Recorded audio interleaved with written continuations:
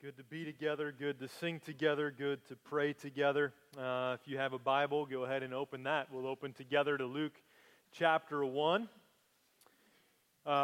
Being a parent, one of the many things that I love doing, and did this a lot more when our kids were younger, is reading out loud to them. Just really enjoyed that.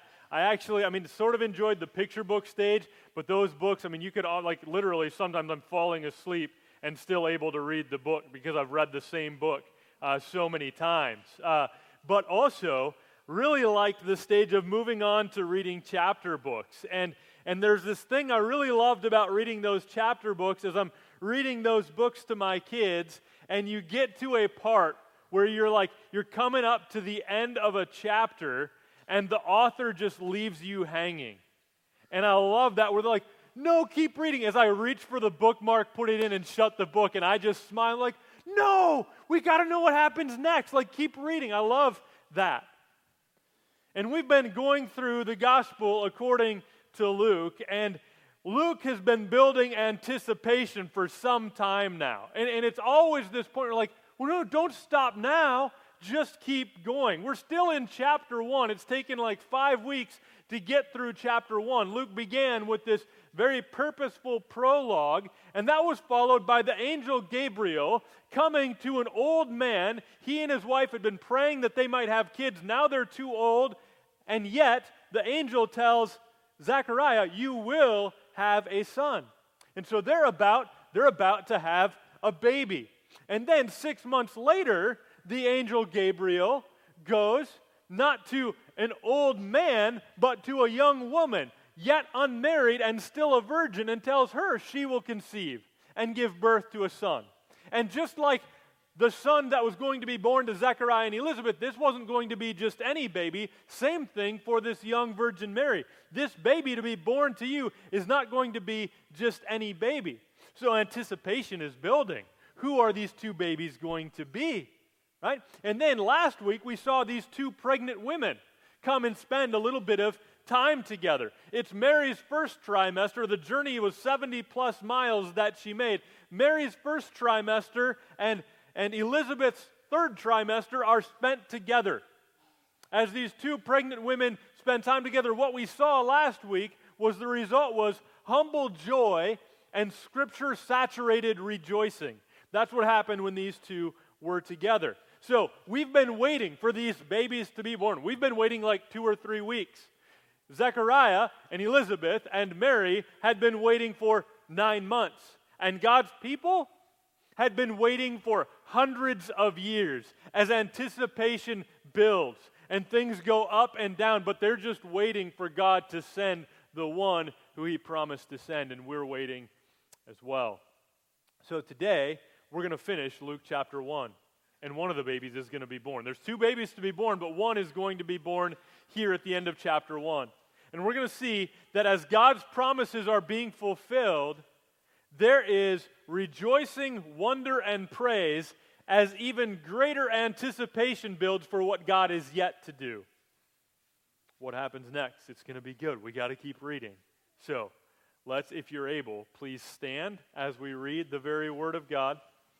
I'm going to pray first, and then we'll read Luke 1, 57 to 80. Father, we need your help again. Even as Bob has just prayed, so I pray as well that you would help us. You, by your Spirit, would work in us, that you would work in me, that the words of my mouth and the meditations of my heart would be pleasing in your sight, and that you would work in us, causing our hearts to be good soil, that the word as it gets planted might grow and bear fruit. Only you can make that happen, so I pray that you would now, for the sake of your name and in your name, Jesus. Amen. God's word from Luke chapter 1, beginning in verse 57, says this. Now, the time came for Elizabeth to give birth, and she bore a son. And her neighbors and relatives heard that the Lord had shown great mercy to her, and they rejoiced with her. And on the 8th day they came to circumcise the child. And they would have called him Zechariah after his father, but his mother answered, no, he shall be called John. And they said to her, none of your relatives is called by this name. And they made signs to his father, inquiring what he wanted him to be called. And he asked for a writing tablet and wrote, his name is John. And they all wondered. And immediately his mouth was opened and his tongue loosed, and he spoke, blessing God. And fear came on all their neighbors, and all these things were talked about through all the hill country of Judea. And all who heard them laid them up in their hearts, saying, What then will this child be? For the hand of the Lord was with him. And his father Zechariah was filled with the Holy Spirit and prophesied, saying, Blessed be the Lord God of Israel, for he has visited and redeemed his people, and has raised up a horn of salvation for us in the house of his servant David, as he spoke by the mouth of his holy prophets from of old, that we should be saved from our enemies, and from the hand of all who hate us, to show the mercy promised to our fathers, and to remember his holy covenant, the oath that he swore to our father Abraham, to grant us that we, being delivered from the hand of our enemies, might serve him without fear, in holiness and righteousness before him all our days. And you, child, will be called the prophet of the Most High, for you will go before the Lord to prepare his ways, to give knowledge of salvation to his people in the forgiveness of their sins, because of the tender mercy of our God, whereby the sunrise shall visit us from on high, to give light to those who sit in darkness and in the shadow of death, to guide our feet into the way of peace. And the child grew and became strong in spirit, and he was in the wilderness until the day of his public appearance to Israel. You can be seated. All right, so inside your bulletin, sermon notes, life group guide. I encourage you to use that if it's helpful for you to take notes. So, we have been waiting for this, anticipating this. The angel said a baby was going to be born. The angel said the baby should be named John, and we finally get to it here in verses 57 and 58. And did you notice as I read it, that when the baby is born, the time came for her, Elizabeth, to give birth, and she bore a son, it says in verse 57. And then in verse 58, we see that the party comes, right? Neighbors and relatives come to rejoice with them. Why are they rejoicing? They're rejoicing in the mercy of God. God has clearly been at work because they had lived life with Zechariah and Elizabeth. And everybody else was having kids, and they weren't having kids. They were praying, and God didn't seem to be answering. And now they're old, and everybody had given up hope. But they saw Elizabeth. She's pregnant. Something's going on here. They didn't hear anything from Zechariah because he had been made mute, because he didn't believe that it would actually happen. And so the angel told him, you're not going to be able to speak. Right? So everybody's watching this happen, and when the baby is finally born, the people all get together, and there is great rejoicing. God is certainly up to something as this old woman gives birth to a baby. It's indeed a happy birthday, right? But then we get to this section in verses 59 to 66 where he is named. They're doing what a good Jewish family would do. They are taking him to be circumcised on the 8th day, and the naming goes along with that. And everybody's assumption is, well, this baby is going to be named a family name because that's what was done at that time. My name is Jeremy Philip Nelson. My dad's name, who's here today, is Philip John Nelson II. That's because his dad's name, he's the oldest of the boys in the family, 8 kids in my dad's family. He's the oldest boy, and my grandpa, Philip John Nelson I, determined that he and his wife would name their first son Philip John Nelson II.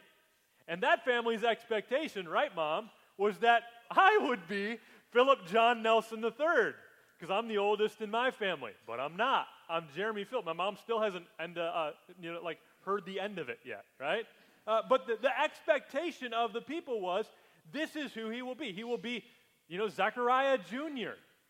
But the name that the angel had told Zechariah to give to Elizabeth, this baby is to be named John. And so that's what Elizabeth tells the people. No, his name is going to be John. We see that there in verses 59 and following. But then, I got to flip back a page here. But then, they're like, that can't be.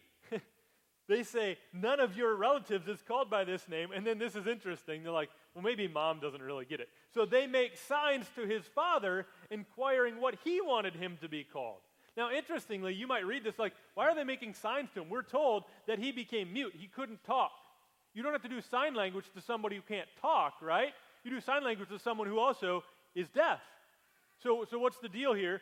We don't know totally, right? Except for the emphasis is on the fact that he can't talk.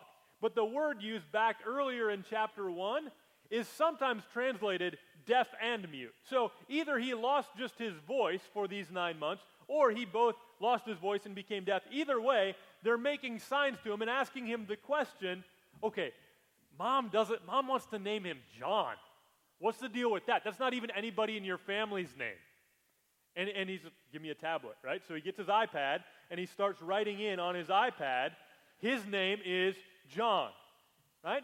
So his name is John is what he writes, and people are, notice what it says there in verse 63. Verse 63, and he asked for a writing tablet, wrote, his name is John, and they all wondered. You see the wonder and anticipation growing, like, okay, first of all, this was unusual that an old couple who couldn't have kids, when they're too old to have kids, now has a child. That's interesting. And everybody would expect that you're going to name him a certain thing, but they name him something. Okay, something's going on here. And they all wondered, it says there at the end of verse 63. Then verse 64 tells us, and immediately his mouth was opened and his tongue loosed, and he spoke, blessing God. This man who had been unable to speak now for 9 months is finally able to speak, and the first thing he's going to use his voice for is blessing or lifting up, praising the Lord. Okay, now it's certain. Old couple having a baby. Baby being named John. Man who couldn't speak, now speaking. God is up to something, and God is present there doing something. So actually, more than just wonder, it says in verse 65, and fear came on all their neighbors. And all these things were talked about through all the hill country of Judea. And all who heard them laid them up in their hearts. Okay? So this is, there's this sense that's not just in Zechariah and Elizabeth, but all of the country kind of talking about this. God is up to something here. And the question they ask here is this, what then will this child be? And then Luke adds the comment, for the hand of the Lord was with him. Okay? So there's this clear sense of anticipation. Okay, something is going on here. God is up to something. What might it be? Who might this child be? Okay, that's where we're at then as we get through verse 66. But before we see all of this work out, Luke shares with us some prophetic words of the new dad, Zechariah. So remember, Zechariah is dad, and earlier we had found out that the baby, John, while still in his mother's womb, would be filled with the Holy Spirit. And then remember, when Mary came to visit Elizabeth, Elizabeth was filled with the Holy Spirit, and now we're going to be told that Zechariah is filled with the Holy Spirit. Look at verse 67. And his father Zechariah was filled with the Holy Spirit and prophesied. He's about to speak the word of the Lord, and what is it that he says? Well, he begins, the first section is really praising the one who fulfills his promise to save. Verses 68 to 70, he begins this way. Blessed be the Lord God of Israel. So this is a word of prophecy and it's a word of praise, right? Blessed be the Lord God of Israel. What has God done? He has visited and redeemed his people and raised up a horn of salvation for us in the house of his servant David, as he spoke by the mouth of his holy prophets from of old. One thing I want you to note about this section is we can even see it in the English translation. It is in the past tense. He's talking about what God is about to do, but he is so sure of what God is about to do, he's speaking of it in the past tense. He has visited and redeemed his people, raised up a horn of salvation for us in the house of his servant David, as he spoke by the mouth of his holy prophets from of old. He's just saying, God is faithful. God has said through the prophets of old, hundreds of years ago, God was saying he was going to raise up a salvation for the house of David. And he is doing that. God is visiting and redeeming his people. God said it, God is doing it. What is this salvation going to look like? Start in verse 71. That we should be saved from our enemies, from the hand of all who hate us. Then he goes back to the promise to show the mercy promised to our fathers and to remember his holy covenant, the oath that he swore to our father Abraham, to grant us that we, and notice again, being delivered from the hands of our enemies. Let's just pause there for a second and take note of this. When we talk about salvation, we're usually talking about it spiritually, right? That we are sinners in need of a Savior. We need to be forgiven of our sin. Here, as he's talking about salvation and prophesying, 3 times he mentions the hands of our enemies. They're going to be saved physically, right? Saved from the hands of our enemies. We see it in verse 74, and we see it twice in verse 71. From our enemies and from all who hate us. But then he goes on, verse 74, that we, being delivered from the hands of our enemies, might serve him without fear, in holiness and righteousness before him all our days. So he's just pointing out God's covenant with Abraham. That's not something that God has forgotten about. That's something that God is fulfilling ultimately in Christ, who is about to come. And notice also that salvation is intended to lead people to serve. Did you catch that? I love this here in verse 74 again. That we, being delivered from the hands of our enemies, might serve him without fear.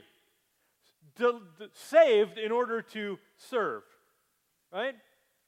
And to do that without fear in holiness and righteousness all of our days. He's saying that like this is not just fire insurance. This is not just, so that someday I have eternal life with him and not without him. No, this is a salvation that is to transform our everyday, that we live and serve, growing in holiness and righteousness all of our days. Okay? So he starts out, remember last week, Mary's song started out with this personal praise, and then she started to zoom out to the bigger picture. Zechariah is doing the opposite. He's starting with the big picture, and now he's going to start zooming in a little bit closer. So let's watch him zoom in here in verse 76. Now the change is going to be to the future tense as we get to verse 76. Now it's a specific word. I should never say that word in a sermon.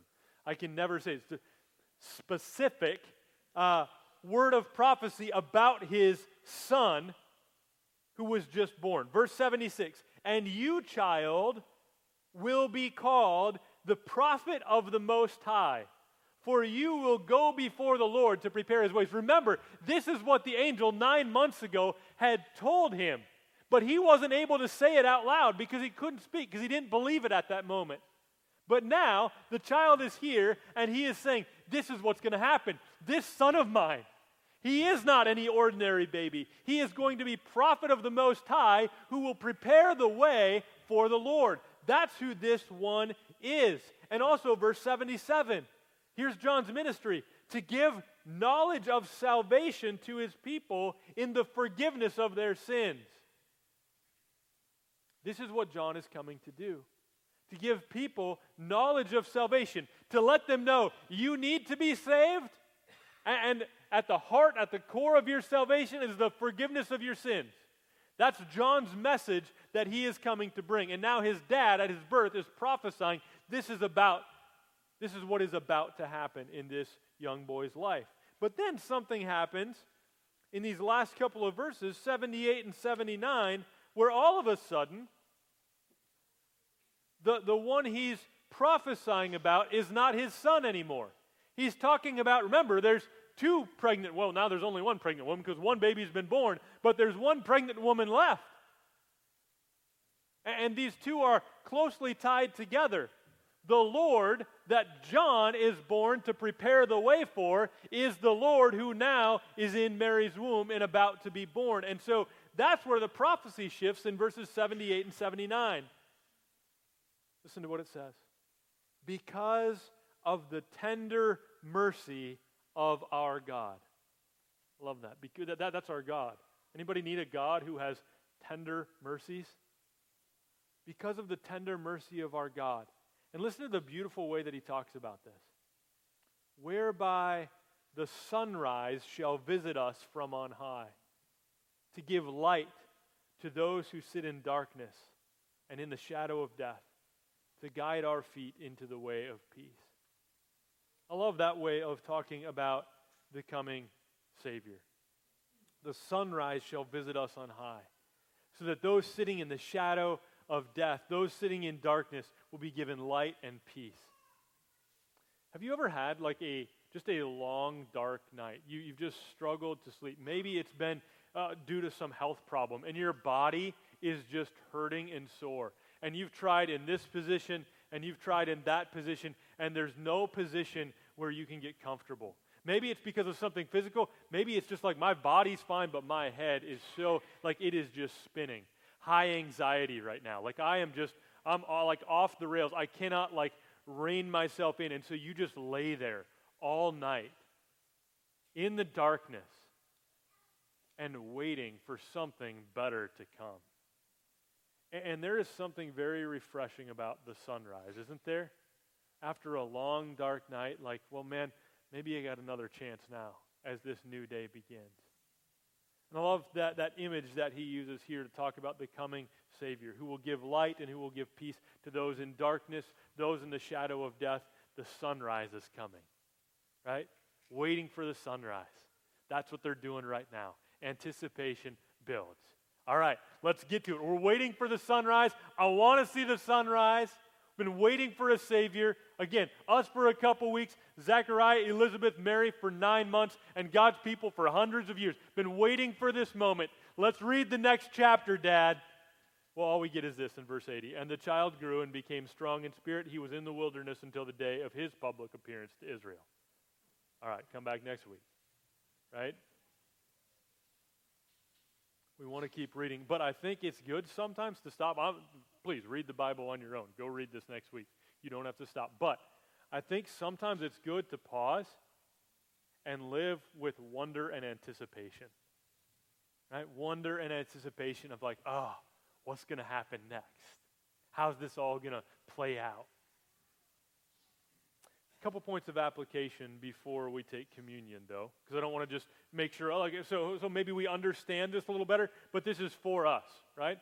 God's word is for us. So what do we want to do? A couple of things. I could have said more, but here's a couple of quick things.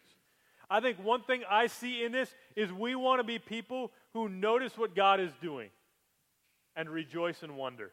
We want to be people who notice what God is doing and rejoice and wonder. That's what's happening at the beginning of this. Right? The people, the relatives and neighbors of Zechariah and Elizabeth, they're wondering because it's clear that God is up to something and they're taking notice of it. They're rejoicing and they're wondering. I think we ought to do the same, but here's our problem. Maybe it's only no, it's not. I know some of you. This is your problem too. You're busy, all the time. Right? So it's your life is just thing. Then there's a thing, and then we got a thing after the thing, and then there's another thing after that. We're just busy all the time, and I don't think we often enough pause to recognize God is at work now around us. What might God be doing? We should wonder about that more often than we do.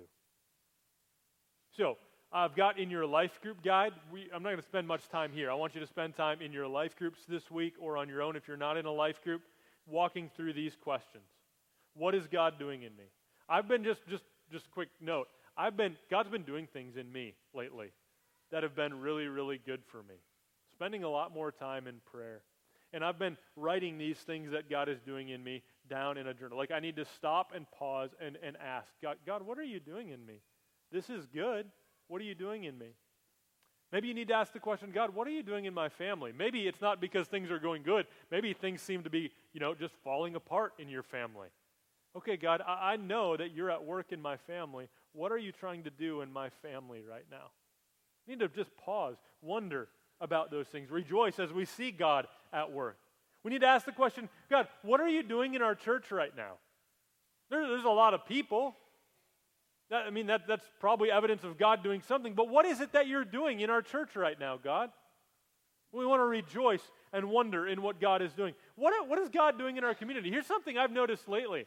In our own community, I have noticed that there seems to be a lot of people in influential positions in our community who are believers.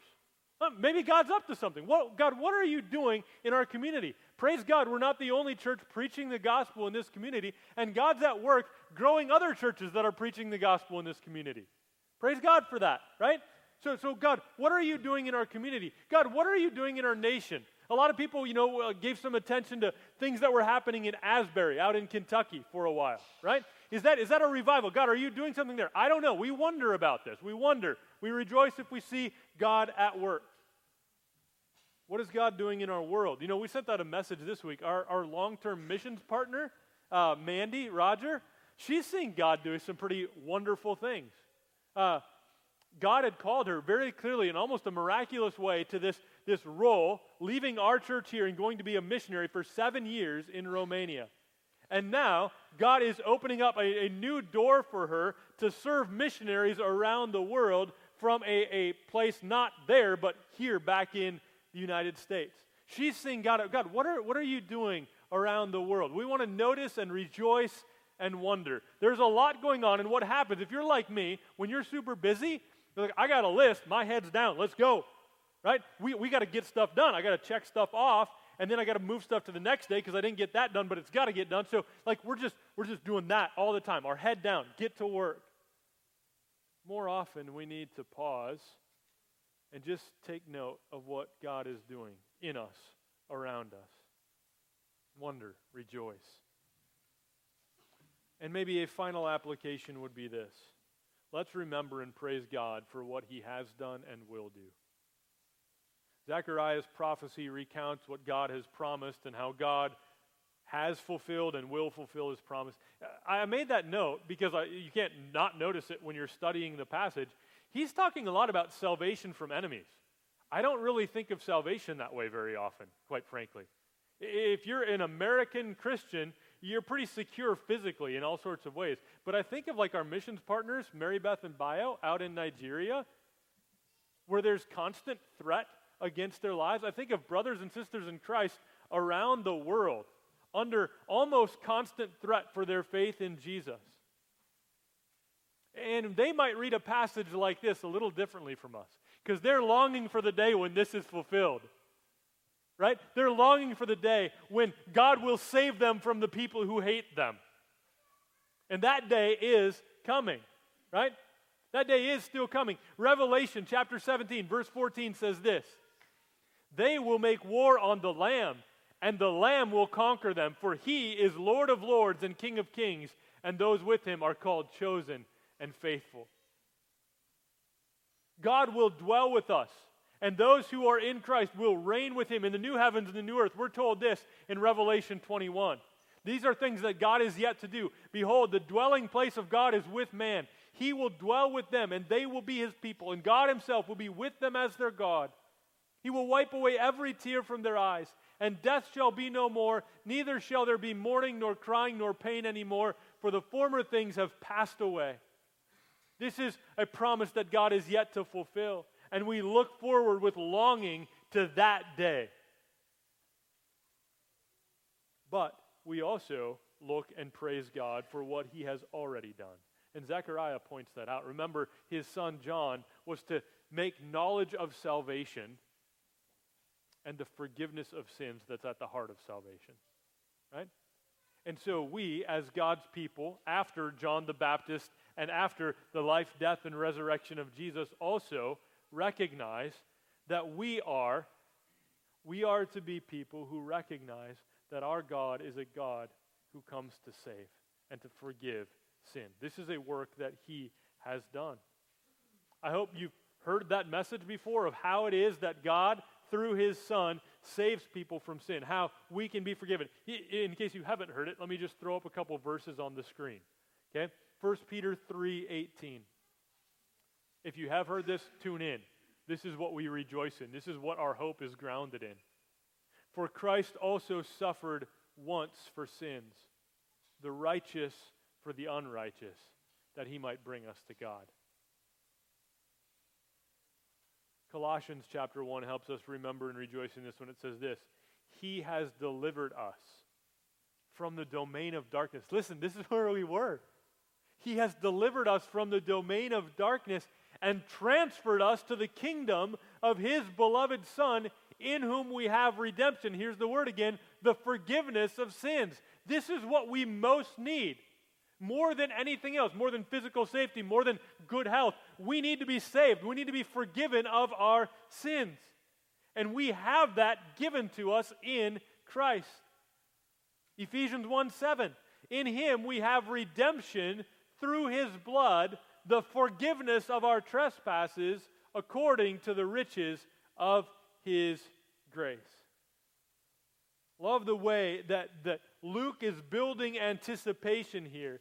And Zechariah, filled with the Holy Spirit, is able to prophesy and point us to the reality of what for sure is to come. And we can look back and say, yes, Christ has come. And through His perfect life, through His substitutionary death and resurrection, we too can have life and the forgiveness of sins. And we now are people who look ahead with longing, waiting for Him to come again, when all of His promises will be finally and ultimately fulfilled. We look ahead to that. Let's pray. Father, You've done wonderful things, and we stand in awe, fearing You, wondering, rejoicing. You're doing wonderful things in us. I know You are, Father. In us, around us, even now. So would You help us to notice this, to pause, to give You thanks? Would You help us to be a church that rejoices with those who rejoice and weeps with those who weep? And Father, thank You for what we are seeing around us. Thank You for what we are not seeing. Thank You for work that You are yet to do. Thank You that just as surely as You sent Your Son one time, You will send Him again to bring judgment on the righteous and to bring final salvation and eternal joy to all who are Yours by faith. Thank You, Father, that You have saved us through the life, death, and resurrection of Jesus, who shed His blood, that all who trust in Him alone might be forgiven. Pray that You would draw to Yourself those who remain separated from You, and draw near to You those who have been saved. In Jesus' name, amen. Well,